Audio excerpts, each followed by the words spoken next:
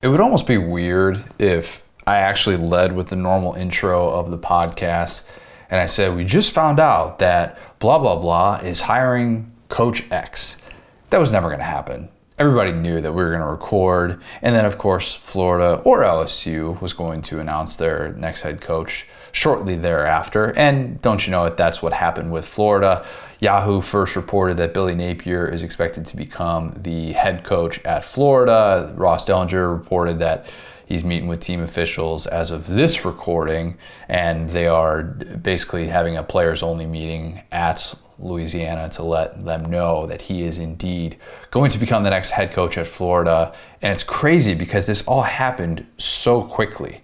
To have this coaching search last a week when some of these, you know that the vetting has been going on for months even at places like LSU and USC, and to see Florida be so deliberate is a testament to Scott Strickland and having a vision for this replacement for Dan Mullen. And I think that there are a lot of different ways to look at this. Billy Napier is not a splashy hire. He is not. Splashy, as I always say, does not win football games. Get the hire right. Don't worry about selling tickets. Don't worry about if he checks this box or that box. Billy Napier checks a lot of boxes. He does. And if he didn't, he wouldn't have been a candidate at places like Auburn and South Carolina and Mississippi State. He went back to Louisiana in part because it had a really good football team. And he felt, if I'm going to go to a job like that, I want to make sure that all of these things are in place. Florida has those things in place. Florida has this new beautiful $85 million football-only facility that's going up. We know about the in-state recruiting ground. We know about the history, the prestige, all those things. Billy Napier was not just going to hop to the SEC the first time it came calling, and his track record shows that that's true. And if you look at his track record, you might do this thing. And I want to get out ahead of this because I'm sure that by the time people are listening to this, this connection has been made and talked about, and I'm sure maybe for Florida fans listening to this who have texted with their buddies or something like that, or talking to their parents about whether or not they think that Billy Napier can be the right guy at Florida, you might have made the Jim McElwain connection. And it's there. Look, I get it. There are three different things that connect Billy Napier and Jim McElwain. Besides the fact that, like McElwain, Napier is indeed a Nick Saban disciple. Yes, guy who worked at Alabama under Saban. There's also the fact that they're coming from a group of five program that they turned around to this Florida job. And, oh, by the way, in case that wasn't enough, Billy Napier worked on Jim McElwain's staff at Colorado State in 2012. So the connections are there. And some people might look at factors like that and say, well, it's destined to fail. I hate that. Anybody listening to this knows that when these coaches are hired, I tend to be more of the down the middle type of person who's saying, because I've learned from admittedly my own mistakes. I've gone into some of these things saying home run hire, can't fail, destined to succeed. And then others where I've been like, oh, that's just never going to work. And usually we're proven wrong on these things. We never have these things figured out. There is no blueprint. But I do like a lot of the things that Billy Napier has working for him. And I think that if you are looking strictly at the McElwain path and saying he's followed this, we've seen this before, it can't work, let me give you some points to the contrary of that.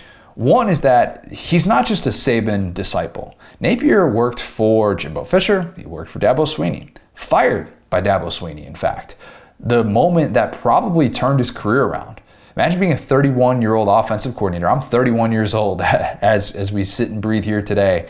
And I can't imagine getting to that type of high as an offensive coordinator at the Power 5 level and at a prestigious job like Clemson, and then being told, hey, nope, you're done. This rapid rise to the top, hey, it's just not there. We got to go in a different direction. And think about the coaches who have come before Billy Napier at Florida. Dan Mullen, pretty arrogant. Jim McElwain, got to be the smartest guy in the room. Will Muschamp, similar. But there's been a theme with coaches who haven't necessarily been a personality fit at Florida. And it's not having the wherewithal to look around and be like, hey, I've never been humbled before. I've never been told, hey, your way doesn't necessarily work. And that was a detriment to Dan Mullen. I thought that was something that really hurt him at his time in Florida, was not necessarily being able to evaluate his staff, his players with the attention that he needed to. And I think that Billy Napier, if you're looking at the positives, man, this guy's already been humbled. He spent a decade trying to build himself up, and he did the whole Saban analyst program at Alabama. And this is somebody who went out to the West Coast and spent time at Arizona State just to kind of broaden his horizons to get a new feel for the sport. And at the same time, though, he's got these ties in the Southeast, not just because he's somebody who was born in the state of Tennessee, and because he spent the last several years building up a Louisiana program that hadn't won more than 7 games at the FBS level before he arrived. Oh, by the way, Billy Napier just capped off his 3rd consecutive season with double-digit wins. They got a chance to go and have a top 15 finish in consecutive years at Louisiana, the Raging Cajuns, that team who plays in that random bowl game that you don't care about on Christmas. All right, like this is a different type of dude, and the more you read about him, the more you kind of listen to people talk about him, he just seems kind of like a no-nonsense guy. And I know that's a cliche thing that gets thrown out there, but he's been compared to Saban from a mindset standpoint. His attention to detail, the workaholic mindset, what hopefully will come of that is somebody who rethinks the approach to recruiting, rethinks the approach to developing talent, and to evaluating talent. Those are 3 biggest things for Billy Napier. He does those things, you can have a chance to sustain success at Florida, and it's not going to chew you up and spit you out. Easier said than done, right? This is the 6th post-Spurrier hire at Florida. That's a crazy thing to think about. That's 20 years, 6 different head coach. So how can Billy Napier be different than those coaches? Well, by not necessarily defaulting to, hey, I've done it my way for this amount of time, and this is going to work, and the second fans question you, turn on them. That's not going to work. That just won't. And of course, so much of this always seems to depend on how you develop the quarterback position at Florida. Pretty well documented issue there. And a lot of people will kind of hold out judgment until they see that play out. And I don't necessarily blame them because that's such a big part of the college game. But Billy Napier is considered an offensive mind and a darn good one at that. But this is still going to be about how do you build up your staff? How do you evaluate your staff? I like Billy Napier as a hire. I've been surprised that he didn't take other jobs, and that speaks to his personality. It's not just, oh, hey, he's one of those people that's kind of always in the interview room, but never really quite getting in there. I think that Billy Napier, if he wanted to, could have already been in the SEC. And the fact that he waited for a place like Florida speaks to his readiness for this opportunity. I'm excited for this chapter. I don't necessarily think it's one that's destined to succeed based on the factors that I laid out. Time will tell. He's got to make hires. He's got to recruit. He's got to develop, all those cliche things. But Florida does indeed appear to have a new head coach in Billy Napier who is ready for this. And that's as encouraging of a sign as any. So, of course, yeah, I know. I've got the rest of the pod for you. You knew that it was going to happen. There's even a part later in the pod where Will mentioned, oh, hey, what about the Florida and LSU jobs? Like, do we think those are going to come open? And I basically was like, Will, you know what's going to happen here. So brace yourself for that. It's coming. Go back in time a little bit. But here is the rest of the Rivalry Week recap pod.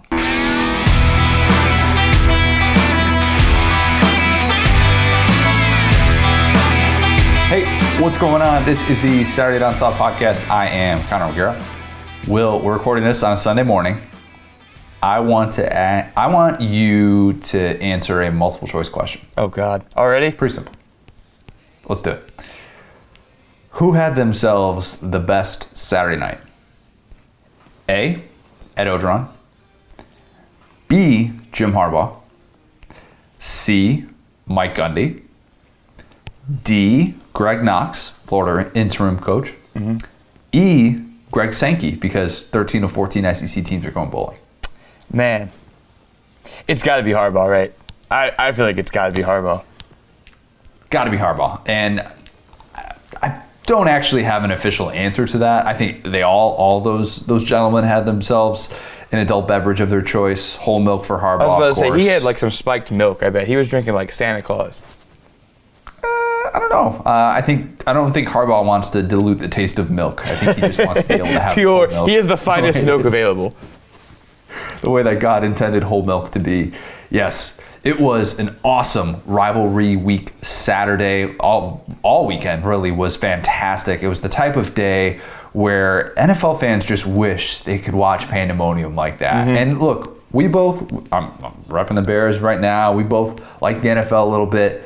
There's nothing that compares to a peak college football Saturday like that, from start to finish, from the Ohio State-Michigan game all the way to the end to Bedlam. It was just a fantastic day of college football. Go figure that we're all talking about, how the sport is so top heavy and we need to have more new blood in the playoff and all this stuff. And Ohio State, Oklahoma, Clemson, they are not going to be playing for a conference title, much less playoff berth. That is nuts. We're going to recap all the SEC action, including the 2 pre-Saturday rivalry games as well. But we got to start with the Iron Bowl, right? Right. What a ball game it was. My word. Just when we think Auburn is done, stick a fork in them, they've lost 3 in a row, we get a 4 overtime thriller for the ages. First time this rivalry has ever gone to overtime. I don't know where to start with this one other than to say, did anyone think that Alabama was going to come back in the fourth quarter? Really? I mean, I get it. It's Bama. Saban's going to find a way. But at the same time, given where that game was taking place, and when they have the botch hold and it's 10-0, you're like, oh my God, Bama might not score tonight. This is really happening. Well, I had probably 3 or 4 different, this is happening moments, even up until that last touchdown pass I guess the first touchdown pass that Bryce Young threw in regulation. Yeah, the touchdown pass. I thought Bama was losing that football game. I really did. It just felt like Auburn's night. It felt like weird things were happening in Jordan-Hare Stadium. Did you think that Bama was going to come back and win that football game? So my Iron Bowl experience was hilarious because I'm back home with my parents, and my mom was in the kitchen, and literally the entire fourth quarter, right? I think Bama had 3 points. She was just yelling from the kitchen, Bama's going to win this game. I'm just telling y'all. And I was like, how? Why can't you just let me enjoy this? And then Auburn, when they get that stop, and then they get stopped, I was like, oh my God. Bama is going to win this game. I think it was because I was being indoctrinated so early, and I've just seen so many of these games, man, where it's just to be honest, we joked about Bama fatigue, and it's no one in the world could accuse me of that. I've been rooting against Bama for 10 years at this point, and I've rooted against Bama in games like this, and I'm just like, oh no, this team has lost their juice. And that's exactly what happened to Auburn. And it was their play calling got stale. They didn't they came out with all this swagger, man, and whenever Bryce Young was in his own end zone, getting rid of the ball over and over again, when they didn't get that safety and Auburn's pass rush just kind of collapsed after that, it was oh no. I thought there were a lot of different things throughout the course of that game that made you think Auburn has turned a new leaf. Nothing can get them fired up like Bama. Derek Mason, tip of the cap to him for the game plan that he dialed up to be able to get pressure on Bryce Young. All those things that we said Derek Mason did wrong in that blown 28-3 lead against Mississippi State, he seemed to correct with the way that he brought pressure and made life really difficult on a guy who might end up winning the Heisman Trophy. But yeah, you get into the fourth quarter, and I saw the stat, Auburn 118-0 all-time when leading by 10 points in the fourth quarter. Jeez. And instead, it turns into a 3rd consecutive game in which Auburn blows a double-digit lead. And yeah, it was tough to protect that lead with... It would have been tough to protect that lead with a healthy TJ Finley, much less one with a banged-up ankle who could not move at all. TJ Finley is not a mobile quarterback to begin with, and the fact that he had that ankle, he was a statue for basically the entire second half of that game. And to Mike Bobo's credit, and that feels weird to say, there's not a whole lot you can do with a quarterback in that spot. There really is not, especially when you know that you have Will Anderson, who's going to be coming off the edge every single time, and Phil Mathis. Those guys can just get to you and they can blow up plays in the backfield. So Auburn was holding on for dear life, and everybody kind of knew that, but it still felt like everything was going Auburn's way. The botched snap with Paul Tyson, the great-grandson of Bear Bryant, who ends up getting pulled in this football game. Jameson Williams gets ejected for targeting on punt coverage. Bro, that bizarre. I texted you that. I was like, oh my God, that's like, what? Because his name's Williams. I was like, yeah, who is this? And then I was like, oh, that's that Williams. That's what Bama does. Bama has these guys who play on coverage team. I mean, Damian Harris used to be phenomenal on coverage team back in the day. So yeah, that's one of the casualties of it. And he had another play where I think it was like he downed a punt within the 5 or something as well. So people that say, oh, you can't have these guys out there on special teams. Well, yeah, it kind of goes both ways. You have your best athletes on the field. That's just part of their responsibility. You have very established players at Bama who do that. Nonetheless, it's the SEC's leading receiver who is out of this game for the entire second half. You have Brian Robinson also get hurt in this one with an ankle injury. So Trey Sanders, our IMG guy, who has had a really rough go for most of his career at Bama. The guy who said he was going to win the Heisman Trophy as a true freshman, the 5-star kid, the former #1 running back in the 2019 class. He was the last scholarship running back on that roster during that game. And on top of that, the offensive line was terrible. Yeah. The offensive line couldn't block a soul. That was the worst Alabama offensive line I've ever seen. No questions asked. Like, just dominated up front. I thought T.D. Moultrie could get whatever he wanted throughout that entire game. And it wasn't necessarily a matter of, oh, is Bryce Young going to get hit? It's just how hard is he going to get hit on a given play? Because every single time he dropped back to pass, they knew Bama couldn't run the football. And Bama was dominated up front. And 59 minutes and 36 seconds without a touchdown. And still, it finds a way to win this game. Bama finds a way. The Bryce Young throw to tie it was silly. I mean, that's to Ja'Cory Brooks, a true freshman who had 2 catches entering Saturday. And he put that throw on the money. I thought that was a Heisman moment, and I know that was his first touchdown of the day. Some people are going to listen to that, and they're going to say, how could you possibly go there? A lot of people mocking the idea that Young actually helped his Heisman cause on Saturday. Those people didn't watch the game, and they probably just looked at the box score. Because in my opinion, Bama would have lost that game easily without Bryce Young. I mean, really. I know he had the fumbled snap on 4th and 2. He maybe held on to the ball a little bit too much at certain points of that game. But when you take into the context kind of the year that he's had, 42 total touchdowns, top 5 offense, top 4 team, I think he's the leader in the clubhouse after Saturday when C.J. Stroud loses to Michigan. And yeah, losses aren't necessarily everything, but he's not going to get a conference championship. And we talked about that with Bear Felica. If you're going to win the Heisman this year, you're probably going to be playing in a conference championship because of how up in the air this thing felt. And even if Bryce Young doesn't necessarily beat Georgia, I still kind of look at that game and I'm like, well, should we really be judging him based on how he performs against a defense that has allowed 69 points all year if you take away the non-offensive touchdowns? I wouldn't necessarily go there, but I thought Bryce Young in that moment just showed you everything you would ever want. The ice water in the veins thing, cliche, like, Will, if that guy's your quarterback, you just got to feel like you're never going to lose, right? Oh, yeah. I mean, honestly, this is like I don't know if this is bold or whatever, but that's at least my favorite Bryce Young game ever. I don't know if it's his best game necessarily, but it felt like he was playing against all of Auburn and half of Alabama for that entire game. Yeah. And it's ridiculous to hear that. I understand that. I understand how well they recruit. I understand how much their coaches get paid or their analysts. I get that. Their offensive line looked like they were spies for that entire game. Terrible. They weren't on the same page. They weren't communicating. I've never seen a Bama quarterback work that hard. Like, he would snap the ball. There would be pressure in his face immediately. He would have to instantly, do a spin move and then hit a guy downfield. And his #1 receiver got ejected for targeting. You throw that on there and it's like, oh my God. And the crazy thing about, I think the best part of his day, and like you said, he had issues. He's a kid at the end of the day, but that last drive, man, if he had taken 1 sack, if he had made one bad decision, gone. That game is over with. And he found a way. 97 yards. What's up? 97 yards on that last drive. Coming out of his own end zone, and there was pressure in his face every single play, and he kept finding a way to just keep the drive alive, get the ball out of his hands. And it was like, I was blown away, man. I'll be honest.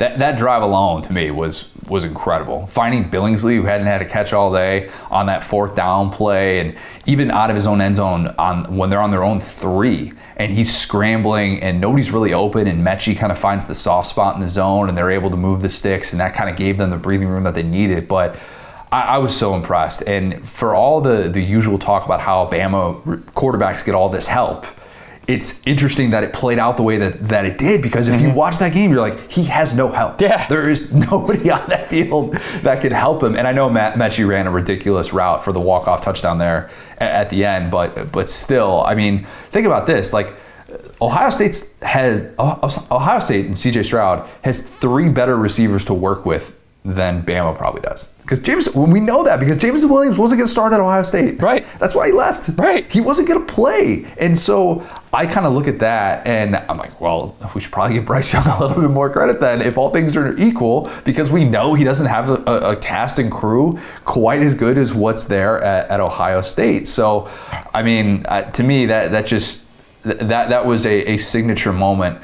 And, you know, I thought in that atmosphere, being able to find a way was incredible. And you're seeing a kid grow up, and then he was excellent in overtime. He was really, really good. Not sure why Brian Harsin thought he could match Bama's production or better in overtime with TJ Finley offering little to nothing.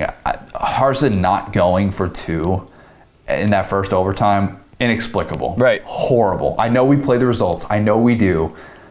Everybody and their mother wanted Auburn, except everybody on that Bama sideline. Everybody wanted Auburn to go for 2 in that spot. And why wouldn't you? Why would you think that you're going to be able to go blow for blow and win that game when, look, like, you're 6-5, man. Yeah. Who cares? We just saw Eli Drinkwitz.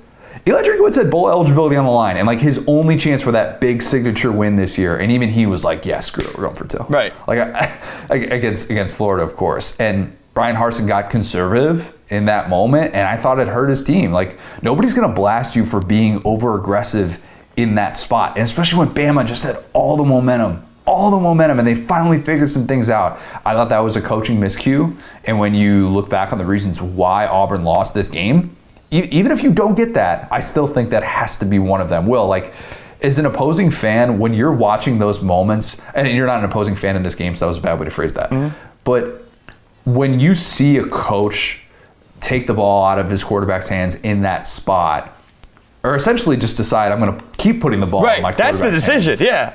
Yeah. You know that's going to come back to bite you, right? Like, once that happened, there was no doubt in my mind that Bama was winning overtime probably. Oh, yeah. No, 100% agree. And it's one of those situations, too, where it's like you've just watched Bryce Young have this, like, Heisman-type performance, drive all the way down the field. And, like, love TJ Finley, nice guy. Every time he catches a snap, I hear that dial-up tone in my head. It's like, it's like you watch him process, and it takes him, like, 10 seconds. And it's like, dude, you can't do that at like a 2-point conversion situation, or like a short field situation in the next wave of overtimes. It's like, dude, you need to just get off the field. And honestly, like, I'm trying to give Auburn credit here, but dude, those last play calls from Bobo, the way that Auburn stayed in that game was so inexplicable. Like, I sent you a series of texts. It was like, yeah, like they had a one-handed catch by a freshman on 3rd down. They had a freshman kicker after a sack make this like long field goal, and then they had like a screen pass to a fullback. It was like, you guys are riding the lightning right now. Like, you are on the cutting edge of the sword. Can you not just ride it a little bit more? Because this is the least sustainable thing I've ever seen in my life, the way you're scoring. Yeah, and I didn't necessarily like the play call at the end there to get TJ Finley kind of moving to his right, like on his ankle. I just didn't necessarily think that was it. I would have liked to have seen them maybe test the Bama corners on the inside or something like that and see if they can find a soft spot in the zone, as opposed to just limiting half the field and hoping that he's able to make up a perfect throw, and that's what it would have taken in that situation. He ultimately wasn't able to do that. What a weird year for Auburn. I know we say that so much on this show, but goodness gracious. How are Auburn fans supposed to feel after that? Because on one hand, your team outperformed any expectation you could have had on Saturday. We were talking about a 3-score underdog. I was saying Bama's going to roll in this game. Bama's going to find its groove. It's going to be ugly. They don't have anything. Auburn doesn't have anything left to play for. You've got a backup quarterback in there, TJ Finley. This is going to be real bad. And on that first series where Will Anderson gets to him on 3rd down, you're just thinking this is going to be terrible. And Auburn fans are probably just bracing for the worst. And instead, you have this thrilling game that probably took years off your life. You still end up losing. You've lost 4 in a row to end the regular season. You're at 6-6. You have no idea what the future holds for Mike Bobo. Is he going to run this offense? I don't know. As of this recording, he still has a job. TBD on that. I tend to think that maybe they're going to make some offensive changes. Who knows if they're going to bring in a new offensive coordinator and decide, oh, Bo Nix, maybe the 4th offensive coordinator we bring in will work for you. I don't know. I have no idea. You've got a head coach who is pretty unproven as a recruiter in this region of the country. He's still fighting off these Washington rumors. That looming state vaccination mandate is still hanging there. It's just weird. It's really weird. And that's saying a lot for Auburn, right? I mean, like, this just doesn't feel like a situation that anybody has a firm grasp on right now. Yeah, I mean, wow, you're right. It's like however weird Auburn was, they got even weirder somehow. And it's funny because you already had the apology about Auburn because I think you had them 5-7 or 6-6, and they're like half. I had them 5-7. Yeah, and the difference is LSU sucks. Like that's the difference. And so like at the end of the day, like you made the apology halfway through the season, and we're like, yeah, I was wrong about Auburn, and then they went ahead and lost 4 straight. And like you said, you look at the season, and like they have these moments. They have the Ole Miss game, they have the LSU game, and you're just like, they're putting something together here. And I mean, you know, their quarterback gets hurt. You know, they played really well. One thing I just want to say, just a small note. I know we've done a lot of like, you know, random play calling bits, but it's like, I hope the death grip that running out of shotgun on 3rd and short has. I want to throw that out the window. I don't know. Bama did it on 4th down, got snuffed out, and then Bobo went ahead and did it again on 3rd down. It's like, do you not trust your guys at all? What does moving away from, you start off at a yard, you move 2 yards back. That was the only moment. I mean, we talked about the 2-point conversion, but it's like, I understand why everybody gets angry at Bobo because he has these moments that it's like, dude, what are you thinking right now? Because Auburn goes under center. That's the other thing. Yep. That's always the excuse. The default excuse in those 3rd and short situations when these teams go out of shotgun is, well, they're more comfortable out of shotgun because that's how they run. Auburn actually goes under center. TJ Finley is 6'7". He's 6'7", man. Like, you saw the picture of him standing next to Bryce Young. He's like a foot taller than Bryce Young, all right? You're telling me that guy can't get a quarterback sneak? And I understand, like, oh, he's got his ankle. You're kind of worried about that. Inexplicable. You cannot have that in those moments. It was a weird day for Auburn. It's been a weird year for Auburn. Who knows what the next month is gonna entail on the Plains.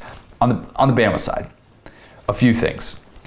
Seeing Saban afterwards that happy and relieved, that was significant. And he's dancing in the post-game locker room. That video came out where he sees Miss Terry and they have this adorable embrace. And like, kind of regardless of what you think of Saban, there's something about watching a 70-year-old man hug his wife that's just beautiful. It'll always bring a smile to your face. He looked like someone who was really soaking this in and not necessarily anal about the things that he has been in years past. And I say that because of this. You can bet there were a lot of deja vu thoughts in his brain at Jordan-Hare late in that game of something weird's going to happen. We're going to find a way to lose. They're going to put an extra second on the clock, and Auburn's going to kick a walk-off field goal. Something weird is going to happen. I guess the weird thing was the new overtime rules that everybody and their mother hated and just said this is the silliest way to decide a game. And I don't know, like, I don't necessarily think it's the worst thing in the world. Everybody on the losing side of that is always going to hate it, but I guess I'm in the minority for saying that. He told his team at halftime to just have fun and don't worry about the result. Who is this guy? Like, what? He said in the postgame after, he's like, just have fun, guys. Like, just don't worry about the result. Like, you know, just relax. You know, we're going to figure this thing out. It'll be all right. It was a reminder that nobody adjusts to their team better than him. And it's been a wild year for Alabama in that regard. 6 of 8 SEC games that they have played in, it has been a one-score game in the fourth quarter. It has not been dominance in the least bit. But to have figured that out and that sometimes your team just needs to be able to relax, that's a smart move. That is coaching. And maybe you saw that down the stretch when Bryce Young was just kind of like, yeah, I'm just just going to go out there and play. And you see the poise and you see those moments from him and his receivers being able to finally get some separation. And that team did figure some things out down the stretch. I don't know if there are any adjustments that Saban can make for this Georgia team. I'll say that. And we'll get to a lot of SEC championship preview in the midweek pod because the offensive line is still a disaster. It really is. The discipline issues continue to pile up. They had over 100 penalty yards by early in the fourth quarter, which is just so uncharacteristic of a Saban coach team. I don't think Bama can run the ball at all. I don't care if Brian Robinson's healthy or not. If they play like that against Georgia, they're going to be looking up at a 35-0 deficit.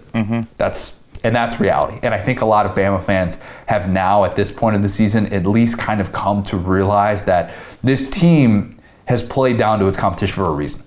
And it's not that they're just not able to maximize their potential. It's that they just have weaknesses. And that's what teams with weaknesses do.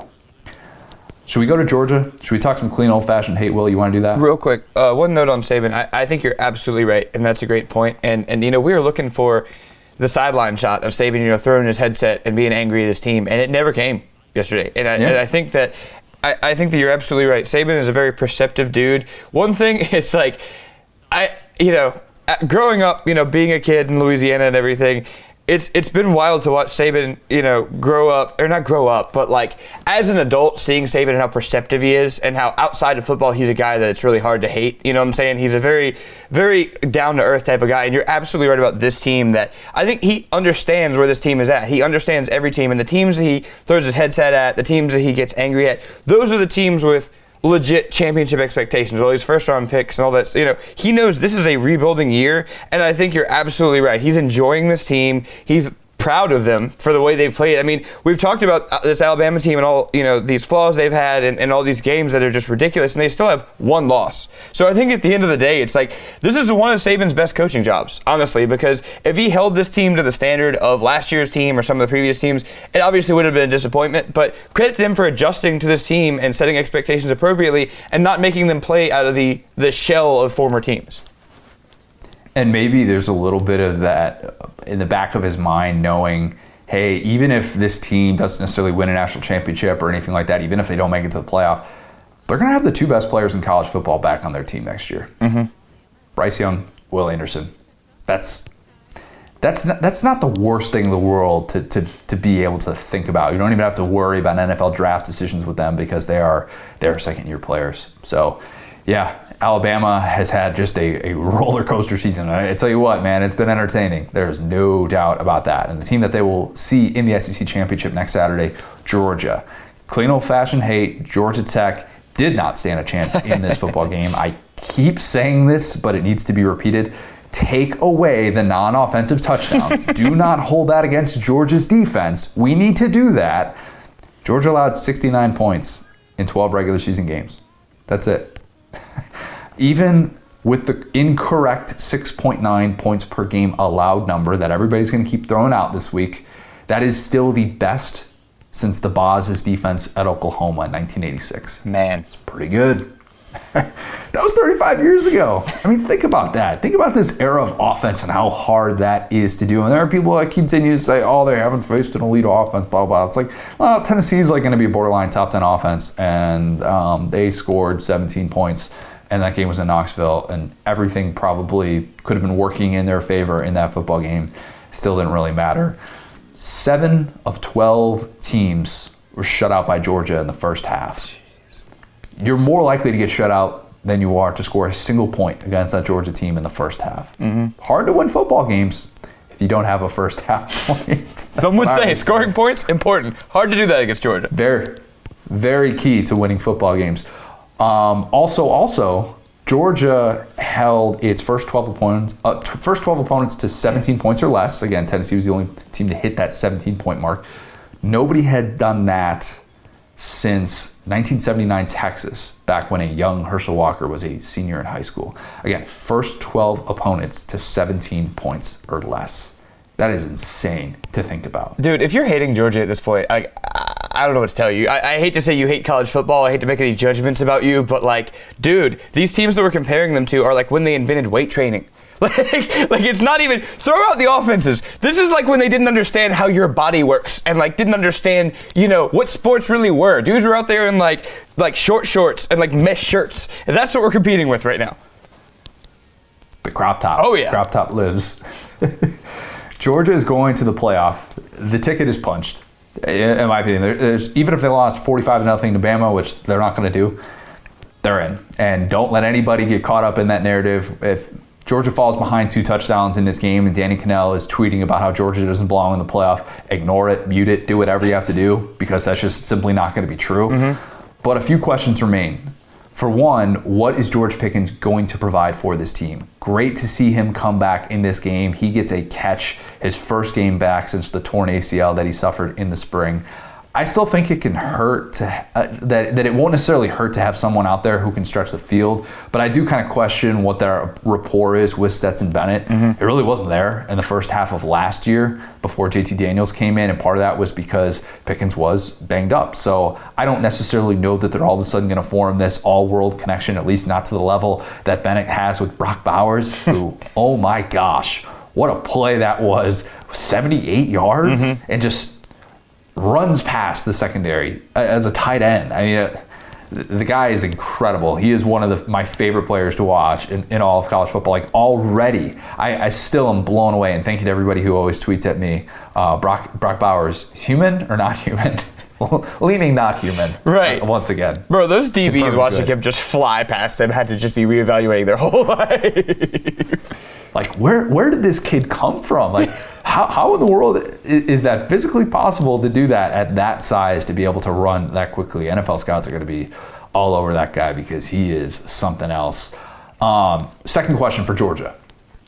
Can Georgia get over the hump against Bama and get what appears to be a super favorable 1-4 matchup that is shaping up right now? Whether that's Cincinnati, Oklahoma State, or Notre Dame, there is a lot of value in that number 1 seed this year. And I usually don't think there is. I usually think that's overrated because I'm like, well, you know what? If you're going to win a national championship, just kind of get there. And if you're the best team in college football, it's going to show. Mm-hmm. But I truly think that there is a real value in facing that 4 seed, whoever it may be. And I think that Georgia will be a significant favorite if they're able to get that 1 seed and if they're able to beat Bama to get there. The third question, it's going to continue to be about this offense, and I don't know that it necessarily should. The thing that we don't know with Stetson Bennett is what will it look like if and when he has to string together fourth quarter scoring drives. Mm-hmm. Haven't seen that yet. And I'm not one of these people saying like, oh, you've already seen how this is going to go. We saw how it went against Bama last year. He couldn't stretch the field. I've said it before, I'll say it again. He is stretching the field in Tom Munkin's offense. He's doing what it needs to do in order to be able to execute at a high level. But we don't have an answer to that question yet. The good news for Georgia, if we're being honest, I thought Ohio State offered the best potential mismatch for Georgia with what they had with those receivers. We talked about it a week ago, right? They clobbered Michigan State. And we're saying, let's see what these receivers can do against the likes of Darian Kendrick and Kaylee Ringo, and can they maybe test them in ways that we haven't quite seen yet? Michigan, if that matchup were to happen, would be a far better matchup, in my opinion, for Georgia, with how well Georgia is able to last in the trenches, of course. And that's where Michigan just bludgeoned Ohio State, and it was ugly in that regard. We'll wait and see if we get that matchup. I think Georgia's defensive line will feast against the Bama offensive line, and they'll put a ton of pressure on Bryce Young. But again, we'll discuss that on the midweek pod. Will, did you have any other takeaways about Georgia? No. Yeah, I'm just, like I said, I'm fired up for them. Playoff is obviously going to be the second phase of their season. And yeah, I'm excited to see it. I think everything you said about Stetson is fair. I think that, you can credit the defense while at the same time saying it's a double-edged sword, that they've never had to come back. They've never really had to win these type of shootout games. So I'm really fired up for their playoffs here because they're only a couple of games away, and those games will really tell the story of this team's legacy, Yeah, and I hope they're able to be healthy for this run as well, with some of the guys that they had banged up, and Nolan Smith, hopefully able to get him back. Christopher Smith, I believe as well, has been kind of banged up down the stretch. But I don't know that it matters all that much. I still think that Georgia is having that year, is having the 2020 Bama, 2019 LSU, just feels like Georgia's year. The Egg Bowl. Let's go back in time a little bit more. Thursday night was a blowout, and we didn't get a vintage bananas Egg Bowl. It was still entertaining, still very entertaining. What we instead got was another reminder that Lane Kiffin is pretty good at this coaching thing, in case people have been sleeping on that. Win number 10, best regular season win total in program history for Ole Miss. Kiffin did that in year 2 with mostly recruiting classes that had sanctions from the previous regime. I guess previous regime. It's not fair to put that on Matt Luke. That's more of a Hugh Freeze type of thing. Yeah. Good for Hugh Freeze, by the way. $4 million from Liberty. Unreal. What a come up, man. This guy, man. Incredible. What a king, that Hugh Freeze. You got to hand it to him.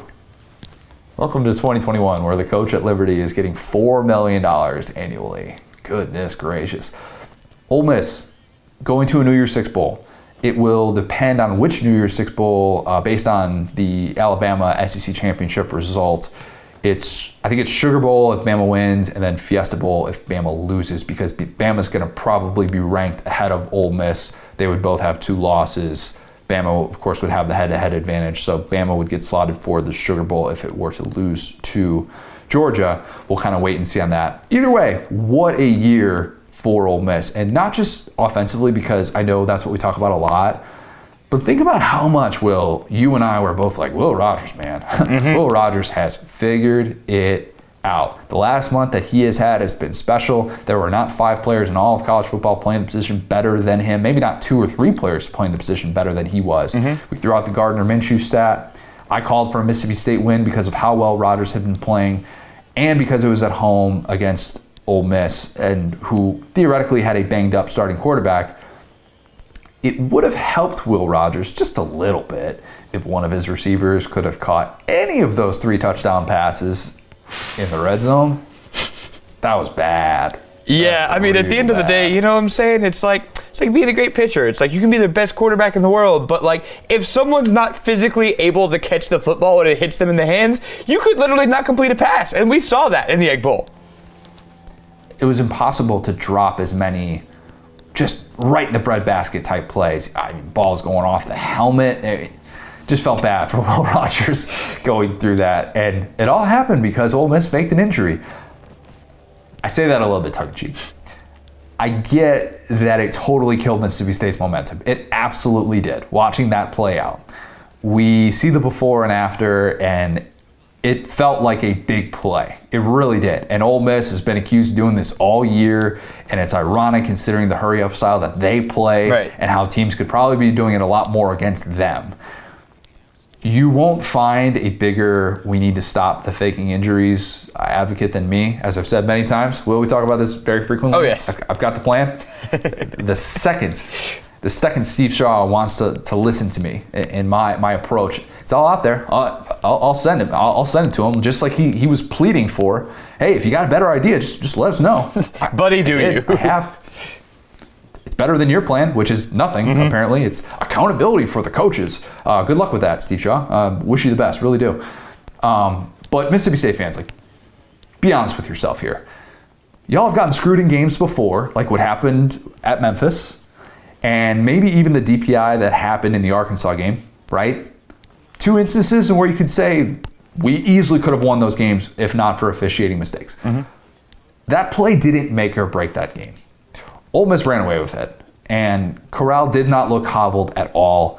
That defense, that Ole Miss defense, was once again excellent, and that's why this team has gotten to a 10-win regular season.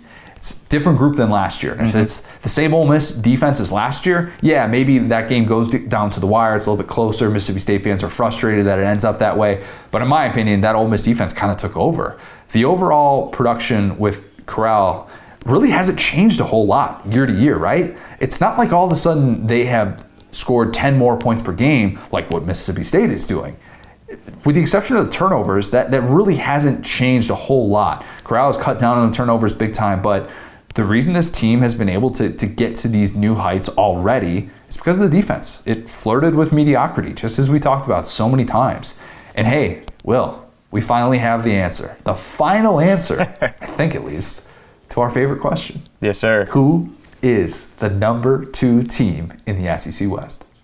That was Ole Miss. Gotta be. All right? Mm-hmm. Can't be Auburn. I'd still be really encouraged if I were a Mississippi State fan. Offense took that next step. 3rd time in Leach's career as a head coach that he improved the Power 5 offense by at least a touchdown in year 2. You'll take that. Will Rogers is a stud. He's going to be back. He's going to be one of the best quarterbacks in all of college football coming back next year. I think Zach Arnett is still really good. We respect the 3-3-5 on this podcast. That's what we do. 3-3-5 stands. Barring a situation in which that's what we are. Barring a situation in which he goes somewhere else, which he already kind of dodged the bullet with the LSU thing last year. I don't know. Unless he wants to go the group of 5 route and become a head coach there, which I never say never, but maybe you can keep him around. Maybe he gets another raise because the run defense was really good in my opinion. And if I'm a Mississippi State fan, I'm kind of like, hey, you know what? We could still end up with an 8-win season, had some of these nice wins and not feeling too particularly bad. And Ole Miss, meanwhile, going on to a New Year's Six Bowl, win number 11 potentially on the table. Will, any other Egg Bowl thoughts? No, that was just a fun game. Like I said, if you're blaming the Ole Miss injuries, it's like blame your wide receivers. I'm not even being mean. It's just a fact. It's like, hey man, like football is such a momentum game, and the way that broke down was just like, man, you guys just don't want to be here, which is fine. But it's like Will Rogers still a great game. I don't think that it was anything on him. He has been running that offense so well, man. But yeah, like you said, Ole Miss is just a little bit better. Matt Corral just a little bit better on that day, and yeah, we're really psyched about Ole Miss and where they're going in the future, man. Bright future for both of these programs. And Ole Miss, I know that Ole Miss fans for the next week, 2 weeks, going to be sweating out this coaching search and checking their phones all the time, making sure that Lane's not leaving or something like that. I don't know if Lane's leaving, but man, he does not come off like a coach who's on his way out. Oh, yeah. He just doesn't. You see the way that he reacts on social media. By the way, thank you, Lane, for the retweet. He took my clip that I got of him doing the Vince Carter, and he tweeted it at Vince Carter. Vince Carter, I don't think, saw it. But shoot your shot, Lane. Do what you got to do. I don't think that Lane comes off as somebody who is eager to leave. And as I said before with the Miami stuff. Insane. Why do we think that we've seen Lane's ceiling when he just did this in year 2? Yeah. That's the bizarre thing. Like, do you really think Lane having the year that he had just all of a sudden is going to be like, yeah, you know what? I've realized winning in the SEC West is harder than I thought. It's like, dude just went 10-2. Who in their right mind would actually think that, oh, now I'm going to go to Miami. Now this is the opportunity that makes sense for me. I still think that Lane is most likely to stay. That's what it feels like at this point. If I'm Florida, LSU, I guess we don't need to get into that. We'll talk about coaching stuff midweek. We'll get to that later. Ed Orgeron. Wait, real quick on Lane also. Dylan Gabriel, transfer portal. So Lane, you could go from a place where everyone's worried about Lane leaving. If Lane stays, they could add a really good quarterback in Dylan Gabriel from UCF, who a lot of people are saying he might go rejoin Levy, who was obviously his OC at UCF. We had that amazing season. So Ole Miss fans, like you said, if you can make it through 2 weeks, man, that 3rd week is going to be pretty nice, man. This is going to be a great offseason for y'all. I had that in the notes. We were going to get to that. We were going to get to that with a little bit of Tennessee talk. Oh, okay. And, how it relates to potentially Hendon Hooker, but I'm glad that you brought that up because you are exactly right. And that is one other thing, and my guy Brad Crawford brought this up too, of what we're going to see in addition to the coaching carousel, maybe after the coaching carousel, that aftershock is going to be the quarterbacks moving from place to place. And some big name signal callers, Dylan Gabriel being one of them, is going to be on the move. Well, I'll get to. I got a couple more thoughts I want to get to, but we'll tie it into some Tennessee things as well. But that is a great point and potentially another reason to feel optimistic if you are an Ole Miss fan. All right, well, Ed Orgeron.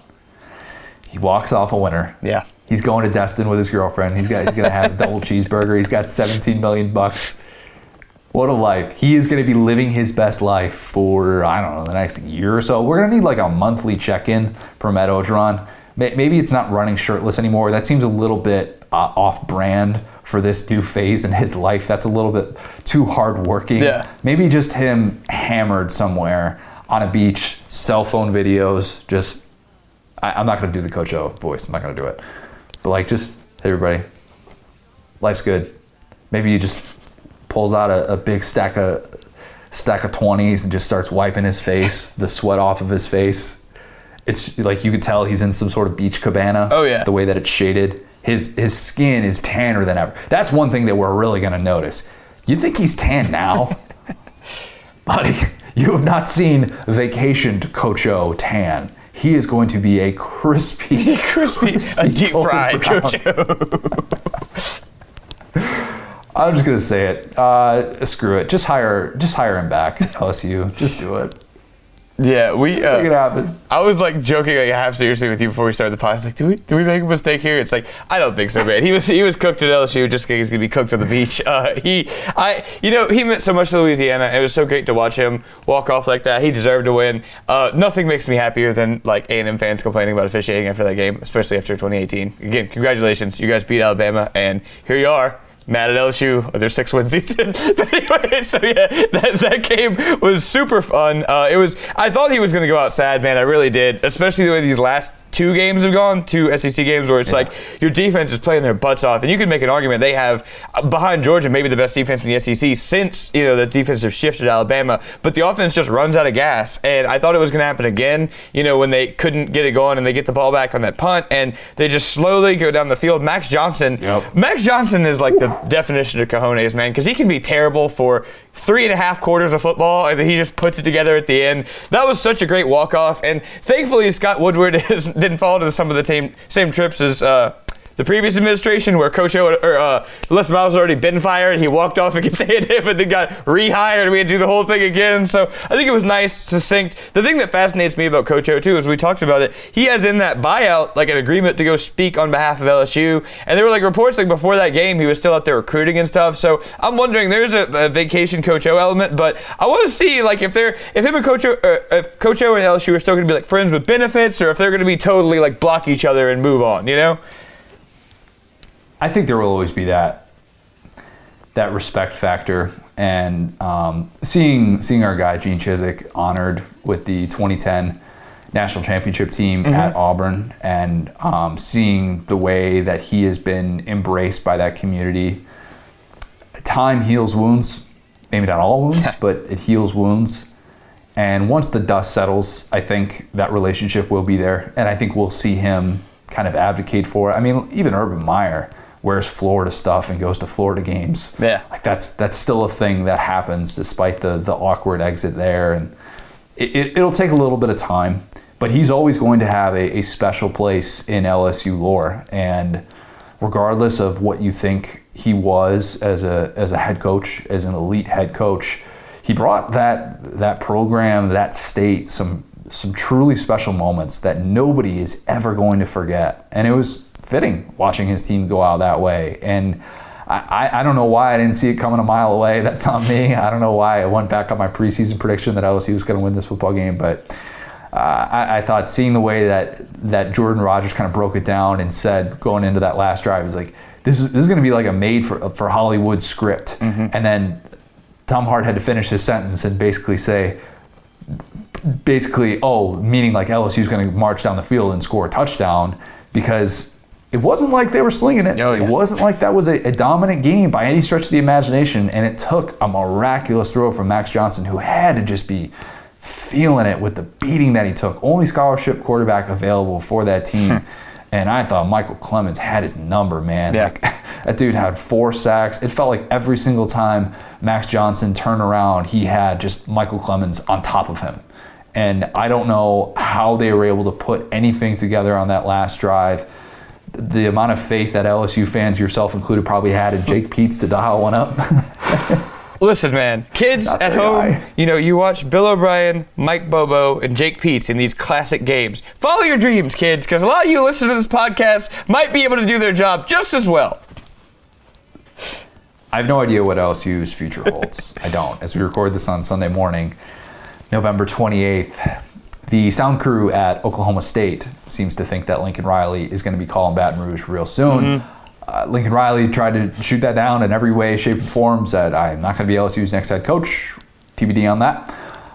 But while it seems like everyone and their mother is staying at their current school with a massive extension, I do think it is a selling point to Ed Orgeron's successor that you don't necessarily have to overhaul the culture. Yeah. And at times we thought you would at LSU. And this last month kind of debunks that a little bit.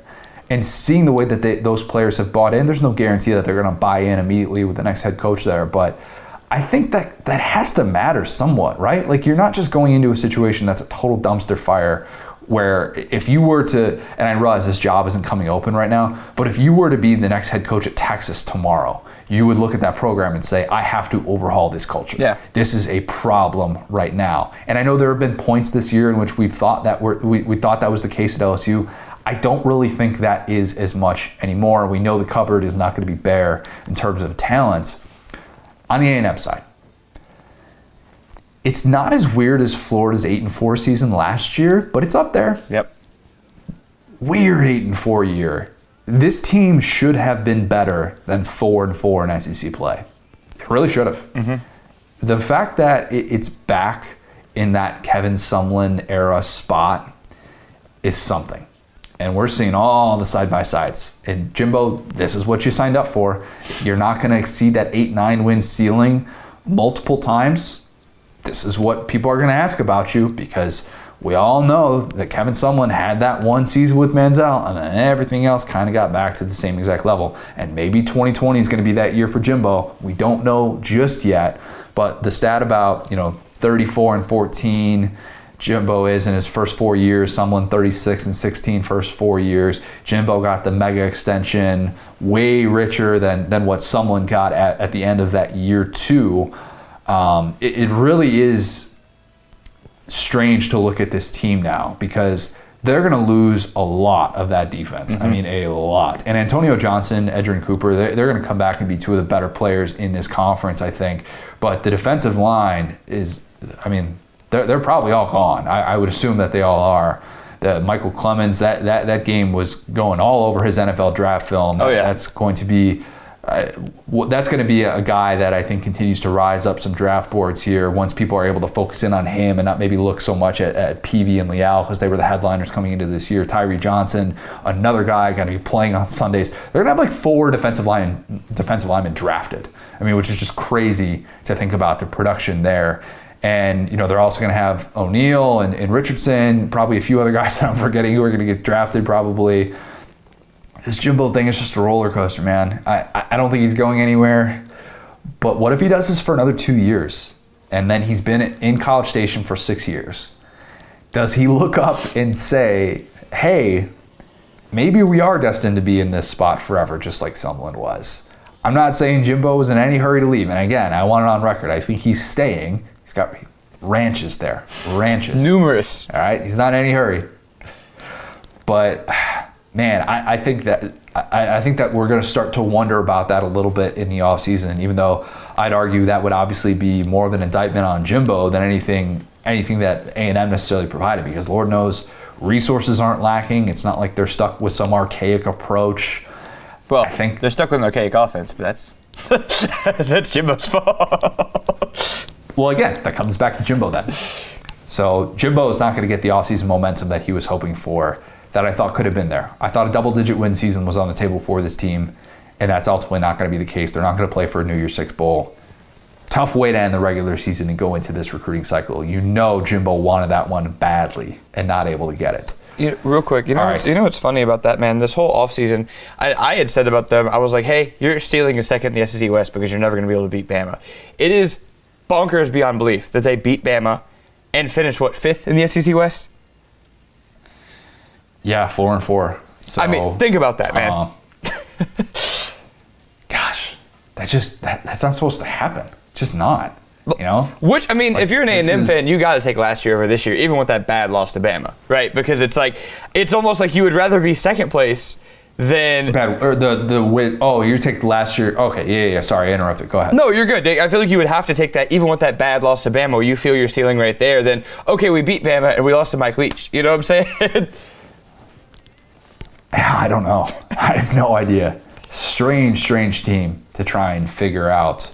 We felt like we knew what the strengths were, and I thought they were pretty obvious, but just in terms of the week-to-week output, what you were going to see for A&M, a bit all over the place. And, yeah, that has to come back to the guy making more than $9 million a year. I'm sorry, one more thing. I've literally said this for 8 weeks at this point, and I just realized, wow, this time has actually come. It's tough to watch Coach O go, man. I know we talked about this a little bit, but it was really cool seeing him. It was it's cool seeing someone that looks like my uncle coach LSU, man. It really was. And like I said, I just realized every time I would start to think about Coach O, I'd say, we got to do this at the end of the year. We got to do this at the end of the year. And I can't believe the year's here, man. And it's tough. He embodied Louisiana so much. And I just want to say, it was great to root for him. This was the most fun, tenure of LSU football. You never knew what you were going to get every single year. And, the people that were hating on him and the people that were calling for his job, I feel like we're so entitled, and this was such a fun ride. And I just want to say, like I said, man, as an LSU fan, there's been almost, other than being a Bama fan, obviously, there's nothing more fun to be, because every Saturday you might get a walk-off like we got last week. You might lose to Troy. You really never knew, but that was the Coach O experience. And I don't think there's ever going to be another coach that loves his organization and loves his culture. I remember the project I did with him, going down to La Rose and interviewing him. It's it's emotional, man, watching a guy like that's from the Bayou, one of us, watching him come up, reach the very top, and then obviously go out the way he did. But I think it's going to be a good relationship, like you said, and hopefully the next coach will pick up from where he left off. A new chapter will begin, and dare I say, it'll feel a lot different than the one that just ended in Baton Rouge. Mm-hmm. Arkansas. Yeah. Friday game ends the streak against Mizzou. Sam Pittman is 8-4. He ended the Mizzou losing streak, which dated back to 2015. He ended the LSU losing streak. Sorry, I didn't wake up and choose violence today. Well, that's fine, yeah. That streak dates back to 2015. He ended the A&M streak, of course, which dated back to 2011. Some great photos of Pittman with the rivalry trophies in the locker room afterwards. Crazy that no player on the Arkansas roster had ever won a rivalry trophy before this year. Mm-hmm. And here they are with 3 of them at the end of the regular season. This one came a bit easier than the previous 2. Once Arkansas realized that Mizzou couldn't throw the ball and the entire team was Tyler Beatty, wasn't a whole lot that really worked for the visiting team. How about Treylon Burks? I came away from this game with just even more respect for him, which I did not know was possible, because he was clearly at less than 100% for the second consecutive week. You know that guy has to have people in his ear telling him that he's going to be a first-round pick. Mm-hmm. Take it easy, man. Maybe you sit out these last couple games. It's not really going to make or break the rest of the season for you guys. Kind of haze in the barn, try and get to a New Year's Six Bowl or anything like that. Mizzou did 2 really, really dumb things on him that even Treylon Burks at 65%, you can't do this against him in these spots. Mm-hmm. One was they had a defensive back look in the backfield when Burks was lined up in the slot and he was going over the top, and that's all he needed. And he ends up tripping over the turf and not scoring a touchdown on that play, but still, it's a long completion. It was kind of exactly what Arkansas needed. You also, you probably shouldn't, it's just based on experience, based on the way that he's played throughout his career, you probably shouldn't have press coverage on him without any over-the-top help. Another bad idea. Just don't do it.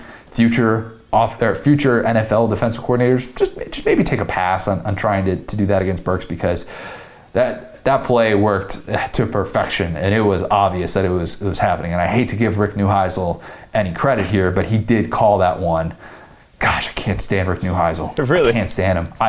I was so close to putting that game on mute. Every single time he interrupts Noah Eagle and just talks right over him. Everybody listening to that broadcast knows exactly what I'm talking about. It's too many guys in the booth. I praise Tom, Cole, and Jordan because they have a unique dynamic where they have 3 guys who have open mics, but Cole's down on the field and they never talk over each other. Meanwhile, every 2 seconds, I've got to listen to Rick Neuheisel talk over Noah Eagle, who's trying to just finish the play. And Rick Neuheisel doesn't even give a crap. And he just constantly is just going to talk whenever he wants to talk, and I cannot stand it. Let me never listen to another CBS game with Rick Neuheisel on the call. I can't do it. I just can't do it. I'm just going to put it on mute next time. That's my TED Talk. Sorry. Had to get that off my chest.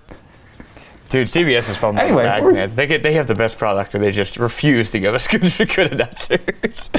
Noah Eagle's great, too. He's like 23. Yeah, I love him. He's the exception. Son of Iron Eagle.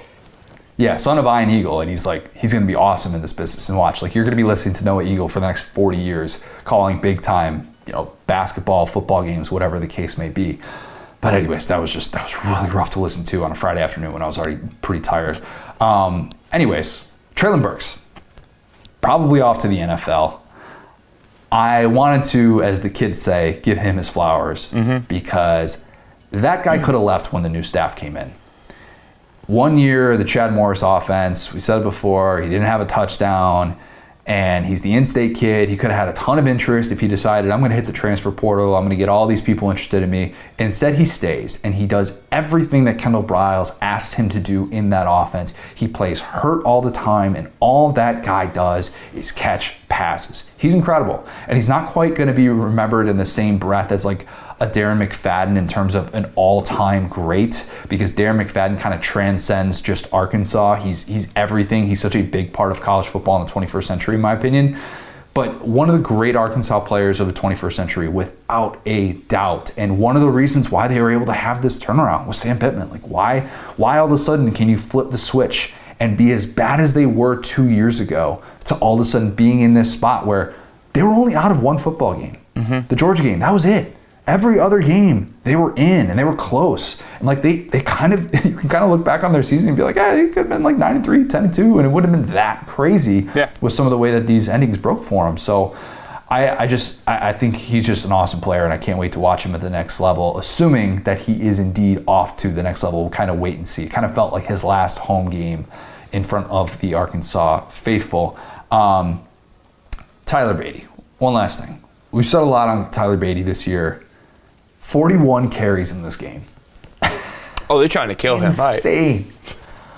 He's getting the ball when there's like 3 minutes left. And I think I didn't see the post-game comments if they're trying to get him like rushing record or something like that. And it probably helps that they're going to have several weeks for him to take off. And it's not like they have another game after this. Yeah. But they just kept feeding him the rock. And you could tell by the end of it, he's pretty tired. But given everything that he has, I love that. He averaged 37 touches per game in his last 3 games. That's a ton of work, especially for a guy that size. He had more regular season scrimmage touches than 2015 Derrick Henry. If we're just looking at those 12 games, think about that. And how much we talked about that volume and the size of Derrick Henry compared to Tyler Beatty. Man. They are getting their money back on that scholarship. They are riding that one till the wheels fall off. Holy cow. I mean, he's everything. And he ends the regular season with 5 200-yard games, including this one. But you could tell, he's just gas. He's a first-team All-SEC guy, in my opinion, no doubt about it. Would think that he is off to the NFL, but we'll wait and see. Eli Drinkwitz needs to find his answer at quarterback, because Connor Bazelak, we love that he spells his name correctly, but he's not mobile. He can't stretch the field consistently. Mizzou fans are ready to be done with it. They need to see somebody new in that spot. Would be surprised if Mizzou ran it back with him as the starter, whether that's the transfer portal, whether they go to Cook, whether they go to Macon. I just don't necessarily think that is the answer. But any more thoughts on Arkansas or Mizzou, Will? No. Yeah, I mean, we talked about it basically at the Georgia game, where we were like, hey, they've already done enough this season where this is an impressive season. I think they avoided, as we feared for them, the wheels kind of coming off like they did last year. I think that we talked about it in the last week's show. We were really hoping for them to kind of ride off into the sunset after this game and really like put this season together for Sam Pittman. I don't think he wins it necessarily, but I think he deserves at least the conversation for SEC Coach of the Year, exactly as you talked about. Would you still have Beatty as your first team All-SEC running back?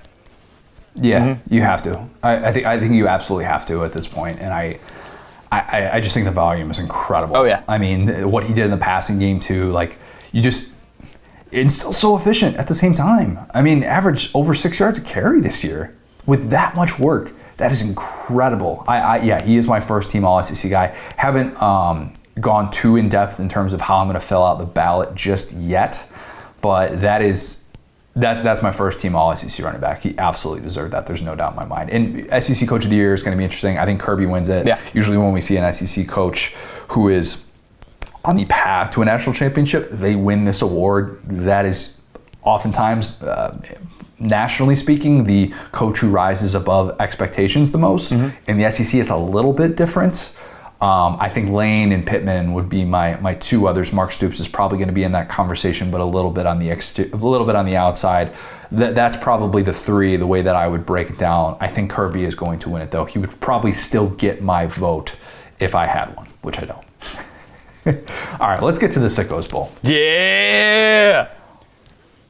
It was incredible. It was a beautiful disaster. Florida State against Florida. It had everything you could possibly hope for in a battle of 5-win teams. We had a pregame scuffle. We had horrendous officiating. Oh, yeah. We had guys punching dudes in helmets. We had, I think, 5 or 6 different guys playing quarterback at one point in this game. We had I think we had, how many interceptions did we end up? I don't know, but we had all the interceptions. We had, I think, several on both sides. Yeah, I mean, numerous, had like a bevy 3 in the first half. And bad interceptions too, not just, like DB made a really nice play. No, like quarterback just straight up blew it. It was awful. We had a kicker whiff on an onside kick attempt to try and get the ball back for a last-ditch effort to win the game. It was glorious. And let's not forget, a player trying to run for a touchdown without a helmet on. Salute to you, Damian Pierce, for providing one of the best pictures of the entire college football season. I didn't see who exactly had that picture, if it was Gainesville Sun or who it was, but if you haven't seen it, go try and find it on Twitter. It's somewhere, and Damian Pierce gets flagged for that, which is just total crap. Saw that flag twice, actually. Saw that flag in the Iron Bowl as well, where, yes, of course, this is just like people making up rules who have never played football before. Yep. Of course, when you get your helmet ripped off, you need to you can no longer engage. You have to just stop playing. Like, dude, you're gonna get killed if you do that. What do you mean? You're sitting duck out there. If you stop all of a sudden and everybody else is still playing football around you, that doesn't work. That rule needs to be changed. That's so unbelievably dumb. I hated seeing that called back. That was just silly. Damian Pierce needs every single carry that he actually gets to count. He got double-digit carries in this one, though. That's what I was about to say. It's like you could tell how starving this man was. His helmet popped off, and he's like, no, I got the ball. I'm not putting it down. Thank you, Greg Knox, for making sure that Damian Pierce got that work. It was funny because this game was on at the same time as Ohio State, Michigan, and they're playing in this top 5 showdown with so much pressure, and it's basically like inside a snow globe. Yeah. And then you flip back to this one, and it's sunny Florida, and you just see total chaos to the point where if you had asked me what the score was at any point in this game, I would not have known without looking. Oh, yeah. It was kind of an afterthought. It really was. I say that more as a neutral observer. I'm sure Florida fans actually probably knew. But if you watch this game without a rooting interest, you know exactly what I'm talking about. Where I'm like, oh, Florida's up 17-7, I guess. I've been so occupied by other things that have been going on in this game that whatever. The score kind of is what it is. That can be off at its own little thing. But Greg Knox, interim juice, beat Lamar Jackson a few years ago. Yep. Beats Florida State this year.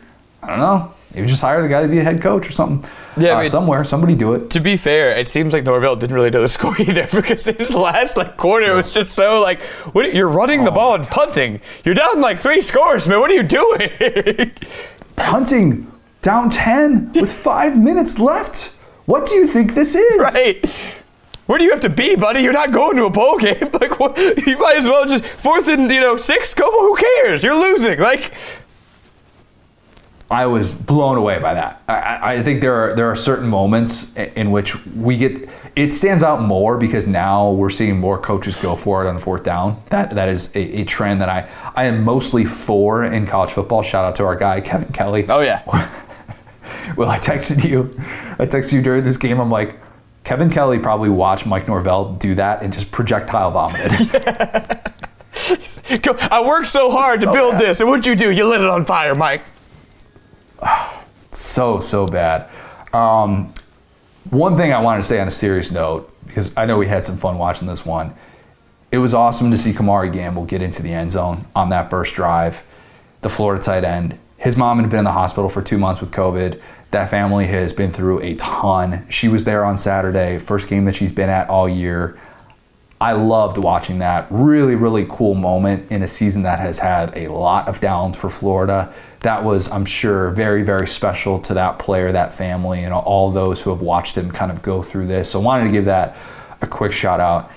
And that to me, though, was if you're looking for that entertainment, right?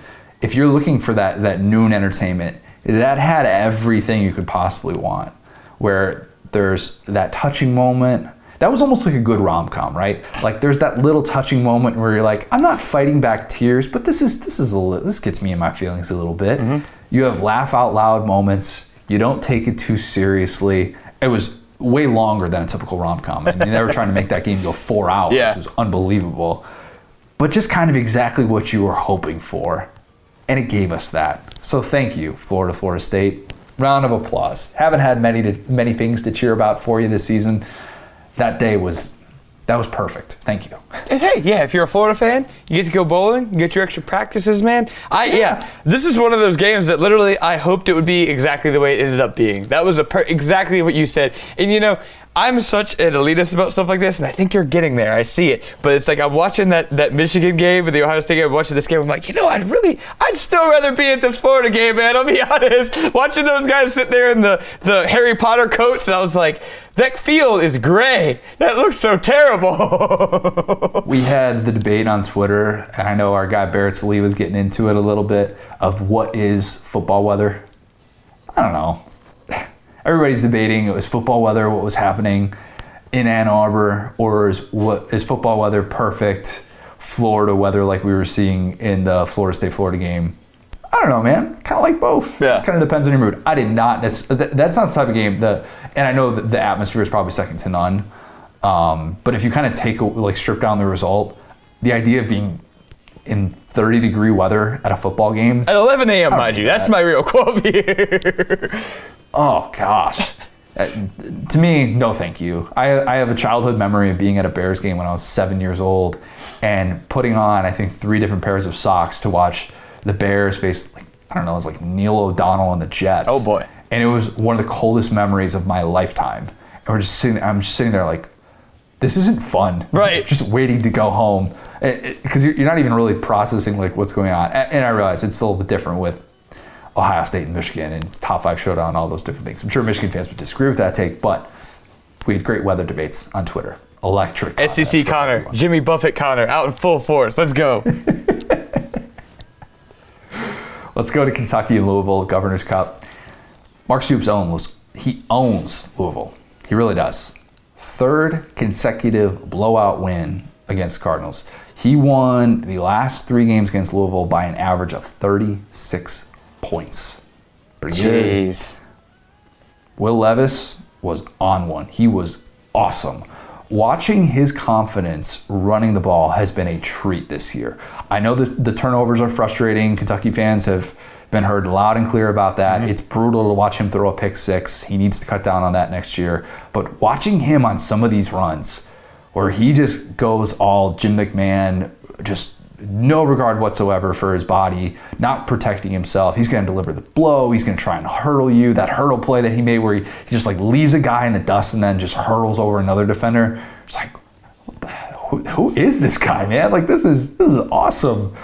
I love that he's got a little bit of juice too when he scores on a rushing touchdown. Yeah. He gets a different kind of fired up. He gets into the end zone and reminds Louisville fans how many touchdowns he has. He started doing it at 1, which is incredible on a day in which you have 4 touchdowns. You think he's just pointing. You're like, hold on, wait, number 1. Oh, he's counting. Oh, no. I'm going to say something here, and I don't want it to be taken out of context, Will. I don't want this to be taken out of context. Okay. He has a little bit, and I'm not saying from a skill standpoint. Right. I'm saying from a mindset standpoint. He's got a little bit of Joe Burrow in him. That confidence, that desire to run the football and to not have any care whatsoever what kind of hit he takes. He's just like, yeah, I'm going to get hit. Whatever. Big deal. Let's go on to the next play. He can get 20 carries in a game, and he's not going to care. When he runs that draw, that quarterback draw out of shotgun, sometimes it looks designed, sometimes it looks like he goes to his first read and then he just tucks it and runs. He has a little bit of that Burrow mindset, and he's got that toughness as a runner. Not Burrow from an accuracy standpoint, from a skill standpoint, or anything like that.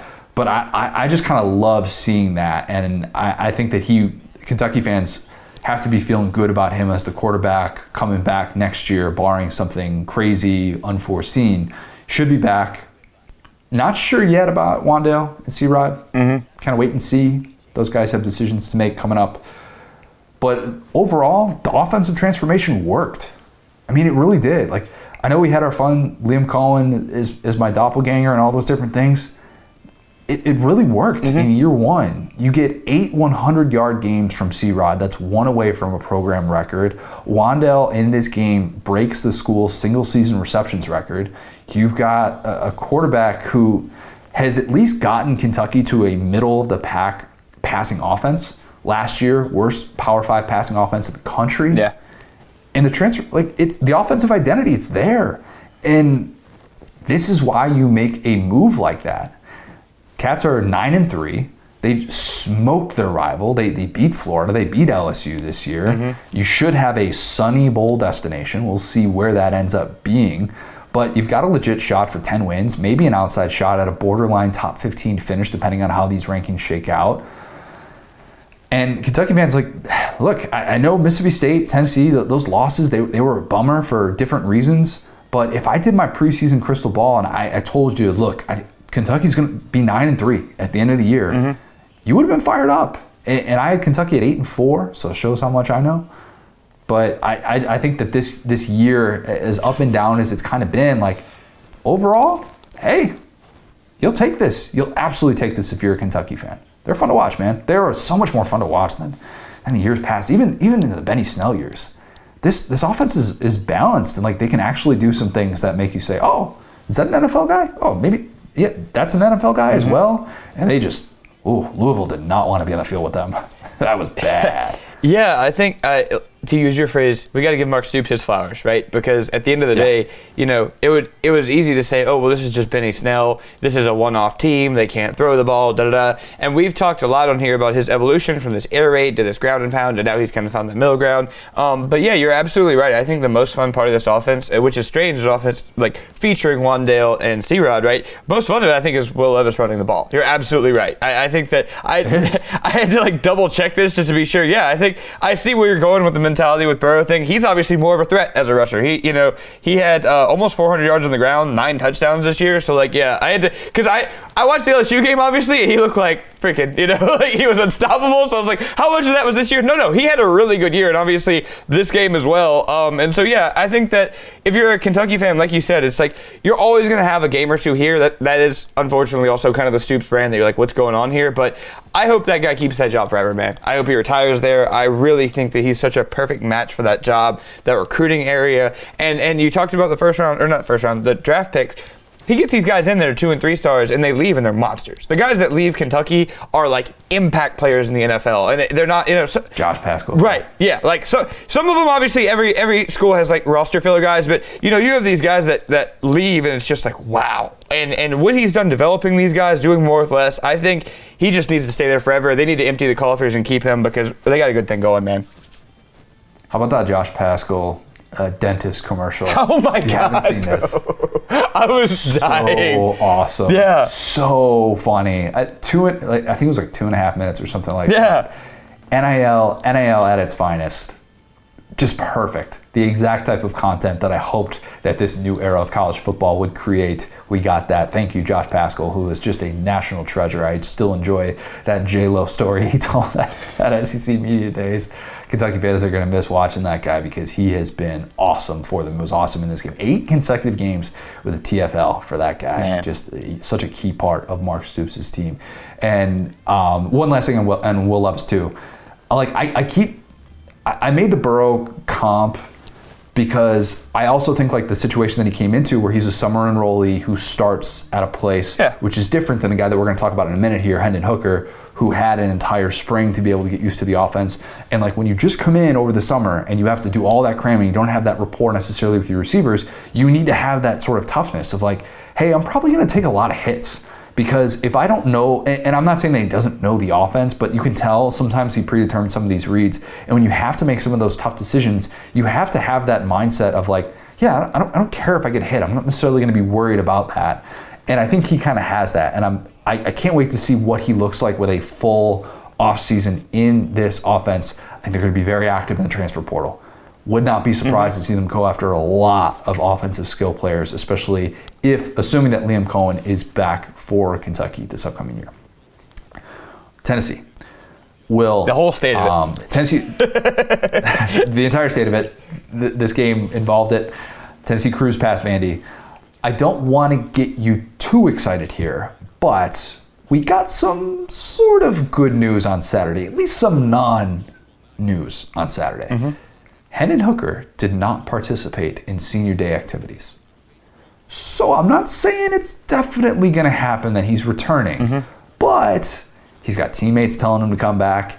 It sounds like he hasn't made up his mind just yet. Maybe he's going to use the bowl game as kind of a launching point. Maybe he's making that decision this week. I don't know just yet. But at the very least, he's got a better chance of coming back next year than a certain Tyon Evans, who we found out is in the transfer portal. Will, as you pointed out, perhaps some shade at Josh Heupel with the spelling of his last name in that post. He misspelled Josh Heupel's name twice, man. He spelled it Hugh Powell, like Huepal. I was dying. I just sit to you and just go, Hugh Powell. And you gave me like, oh, wow, yeah, that's crazy. And you go, wait a minute. I did not process that when I first saw the tweet. I was like, wait a minute, what? And I just didn't change it or anything? Okay, all right. You do you, I guess. Weird move, because I actually thought he had become one of the SEC's better running backs, but fortunately for Tennessee, didn't need him on Saturday. Our guy, Hendon Hooker, he balled out. Cedric Tillman continues to become a thing. This now creates an interesting dynamic with Hendon Hooker because, as I said, as we were talking about earlier, Dylan Gabriel in the transfer portal. The UCF quarterback decided to leave after just 1 year in Gus Malzahn's offense. And now the question becomes, all right, maybe what happens with Hendon Hooker? Does Tennessee go after Dylan Gabriel? Probably would depend on that decision with how aggressive they are with trying to get him. As someone who watched a good amount of UCF, is it fair to say that Dylan Gabriel can play at the SEC level despite his size limitation? Yeah, I mean, I think he's a great like pocket passer style quarterback. He's one of those guys that has a little bit of swagger too. Like you say, he's small. And I would wonder, especially coming off a collarbone, that would be my main concern because, dude, he has a gun. Physically, he has a lot of arm strength, and if you like grabbed like the corner of the image and sized him up, he would look like an NFL quarterback. He's just small. I'm gonna dub the nickname for him before he even announces where his next destination is. I'm gonna give him the Baby Tua nickname. Baby Tua. From Hawaii. We're just skipping his brother at Maryland, going straight to Dylan Gabriel. Yeah. So, sorry, Talia. You are not Baby Tua. It is somebody outside of your family who is closest like Tua. Tennessee, though, you got a chance to get to 8 wins, which would match Jeremy Pruitt's best season, and obviously in a much different way with the way that this offense has progressed, and now it becoming much more attractive for players like Gabriel in the transfer portal. Tennessee's got a real shot to finish with a top 10 offense in year 1 with Heupel. That's exactly what you could have hoped for if you were a Tennessee fan. Not bad at all to a Mr. Arch Manning, although that video, if you saw it, Arch said that he's going to Ole Miss. Take that for what it is. It's like one of those things that kind of made the rounds where I think it was his girlfriend or something who took the video and he's like, yeah, tell him you're going to Ole Miss. But what we're basically going to have now with that, with Gabriel, we already saw the way that Lane's reunion in Knoxville played out. Tennessee fans and Ole Miss fans are just going to hate each other forever because their offenses are so similar, at least for the time being. So SEC's best new rivalry, some are saying. Maybe I'm just saying that. I'm the only one. But I don't know. Get your mustard ready. It's fun. Oh, I mean, dude, after that game, I think it should be. They should just put that on the schedule. Be like, hey, man, like, we've seen, it's like the Egg Bowl. It's like, we've seen iteration 1. I want to see iteration 2. Where do you go from here? Yes, let's make that a thing. If the pods indeed happen, let's make sure that we get Tennessee, Ole Miss playing on an annual basis. Last SEC game that we'll get to before a couple playoff thoughts here to close. Don't want to spend a whole lot of time on this one because South Carolina fans probably did not want to relive this one very much, but got destroyed by Clemson. Let's call it what it is. It was ugly, bad. A lot of people saying South Carolina is going to catch Clemson at the perfect time. I'm going to give South Carolina fans some hope, though. This game was bad. Offensive mojo out the window. A reminder, Clemson defense had a chance to be really special with Brent Venables and probably could be getting more shine if they had been able to just have a mediocre offense this year, at least a mediocre passing offense. They didn't have that. But here's my spin zone for South Carolina fans. Your team won 2 games last year. 125 out of 127 in percentage of returning production, the great stat that Bill Connolly puts together every single year. You had 3 different starting quarterbacks start multiple games. First-time head coach as well. Your regular season over-under, 3.5 wins. And you're going bowling. Mm-hmm. So just try and look big picture at that. This might have been a nice year to catch Clemson. Again, I say that. But it's also just kind of nice to be able to appreciate that that game wasn't, hey, you're stuck on 5 wins and now you're not going to a bowl game as a result. Mm-hmm. You're going to get those extra weeks of practice. You get a chance to win a bowl game for the first time in 4 years. You still have a shot at a legit top 20 recruiting class. And most importantly, you appear to have the right guy as your head coach at a time when so many Power 5 programs are still searching for that. You have a guy who, if he were an assistant somewhere, he would be scooped up tomorrow by a respected Virginia Tech program. Mm-hmm. I mean, think about that. Mm-hmm. And instead, you have him, and he's not going anywhere, at least barring something crazy. To quote Billy Currington, must be doing something right. That's a good thing for South Carolina. And so many times in recent memory, they have felt like, man, it does not feel like this thing is going in the right direction with Will Muschamp. Very, very different vibes, even though the blowout loss happened. Any South Carolina thoughts, or do we want to get to some playoff things? I think you're absolutely right. I think that, everybody kind of bought into the hype on the SEC side about this being a close game. One thing, Clemson is the second best defense in the country. They're behind only Georgia, like in points per game. They were really good, and that was what I was kind of hanging my head on coming into this year when I said Clemson was going to win a national championship. It's like, man, they got studs. They are really, really good at every level of that defense, and they had so much experience coming back, but you can only do so much if you can't stay on the field with your offense, and they wore down in a couple of these games and stretched maybe a little bit too thin. But yeah, they were good, and go figure, Clemson's floor is going to end up being a little bit higher than what we were anticipating a month ago. Yeah, exactly. So point being, you really shouldn't feel bad about this game being the way that it went, because it's kind of underrated how good one side of Clemson's football team has been because the other side has been so bad. And it's like, if you're a South Carolina team that's been struggling on offense and you play a defense that in any other year would be like, right there, in the spotlight. Yeah, I mean, I guess retroactively, this does make sense, Yeah, and South Carolina is going to lose some key pieces on the defensive side as well. They're going to lose Enigbari. They're going to lose Jalen Foster as well, a guy that we shouted out a couple weeks ago here. But still, encouraging year one. I believe that was the word that Ben Watson used for South Carolina SEC final, trying to sum up one word for every team's regular season. I like that they did that. Interesting thing, exercise that maybe we'll have to do something kind of similar to that in the coming weeks here. Let's talk playoffs. The playoff poll on Tuesday. This is how I think it's going to break down. Could be wrong about this, but we'll see. Georgia at 1. Michigan slides into that number 2 spot. Okay. Takes Ohio State spot. Bama at 3. Cincinnati at 4. Oklahoma State at 5 after the win in Bedlam against Oklahoma. 6 Notre Dame. 7 Ohio State. 8 Ole Miss. 9 Baylor. 10 Oregon.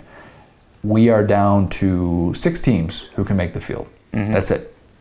Cutoff is Notre Dame. Yep. Anything else is wasting your breath. Not going to happen. You're going to hear all the ESPN talking heads get way too in-depth with it on Tuesday.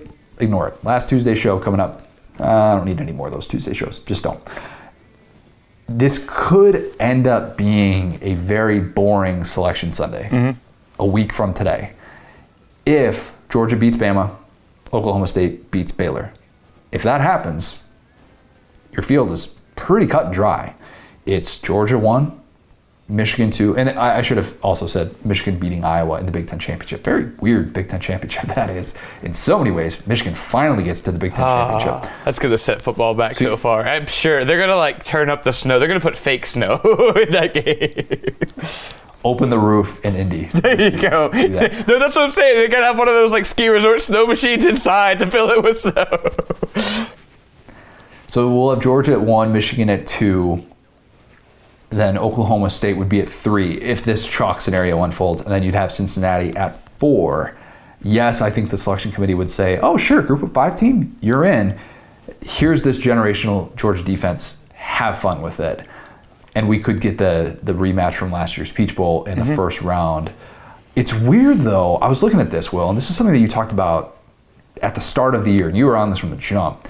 We talked about defense making a comeback in college football. You look at those 4 teams, if it plays out with chalk in Conference Championship weekend, and if it ends up being Georgia, Michigan, Oklahoma State, Cincinnati, those defenses, man, that's what those teams are built on. They are built on their rock-solid defenses. Even Oklahoma State, who historically we don't think about defense when we think about the Cowboys. And instead, man, that is what they do well. And all 4 of those teams would say that is kind of their backbone, is being able to play that quality defense. All of them have NFL-ready guys. Even Cincinnati's got like at least 3 to 4 NFL guys on that defense. But yeah, I think we could see a trend like that play out. I'm sticking with my belief too that a close loss to Georgia does not get Bama into the field, because 2-loss non-conference champ who was in 1-score games in the fourth quarter, 6 of its 8 SEC games, it's not dominant. It's just not. And I think that the resume isn't quite as good as some of Bama fans were hoping it would be at this point of the season. And there's also only 1 spot currently separating Bama and Cincy. So if Bama loses to Georgia, it's just like not going to matter. They're just going to bump Cincinnati out of this. I don't necessarily think that's the case. Will, do you think a 2-loss Bama team has a chance? I think a lot of things depend on that. I also think it matters who is number 2. I think, if after this week, if Michigan, because you said Michigan's going to shoot up, we'll see. It's weird because I feel like they gave Bama the benefit of the doubt too early and then backed off of them after that Michigan State win for Ohio State, which obviously lasted a week. You know what I'm saying? So I hate to say they were wrong, but it's like I don't know how you could watch this all year. And then anyway, so if you're going to stick with Bama too, you might as well stick with them. I don't think that Ohio State did enough anyway. So yeah, I would, if Bama jumps up to 2. You know what I'm saying? And they lose a close game, I do think that is possible. If they stay at 3 and it's a little bit different, if we're talking, touchdown type of game, maybe not. I do think they're definitely not out of it, though, for sure. That's going to be a very popular topic of discussion. We'll probably have a whole lot of talking heads over the course of the next week, breaking down the cases, and that's why I like to be able to. I keep a running tally of my four resume factors that I look into, and you'll never believe this, but FPI is not one of them. Wow, FPI slander! Thank God. I'm sick of the FPI. Don't get into FPI or whatever formula they use for strength of schedule. Not my thing. Again, it's margin of victory against Power 5 opponents. It's wins against Power 5 teams with a winning record. It is top 25 wins. It is top 10 wins. Those 4 things. I can point to all those things and I can say, yep, I see right there. That's exactly what you did.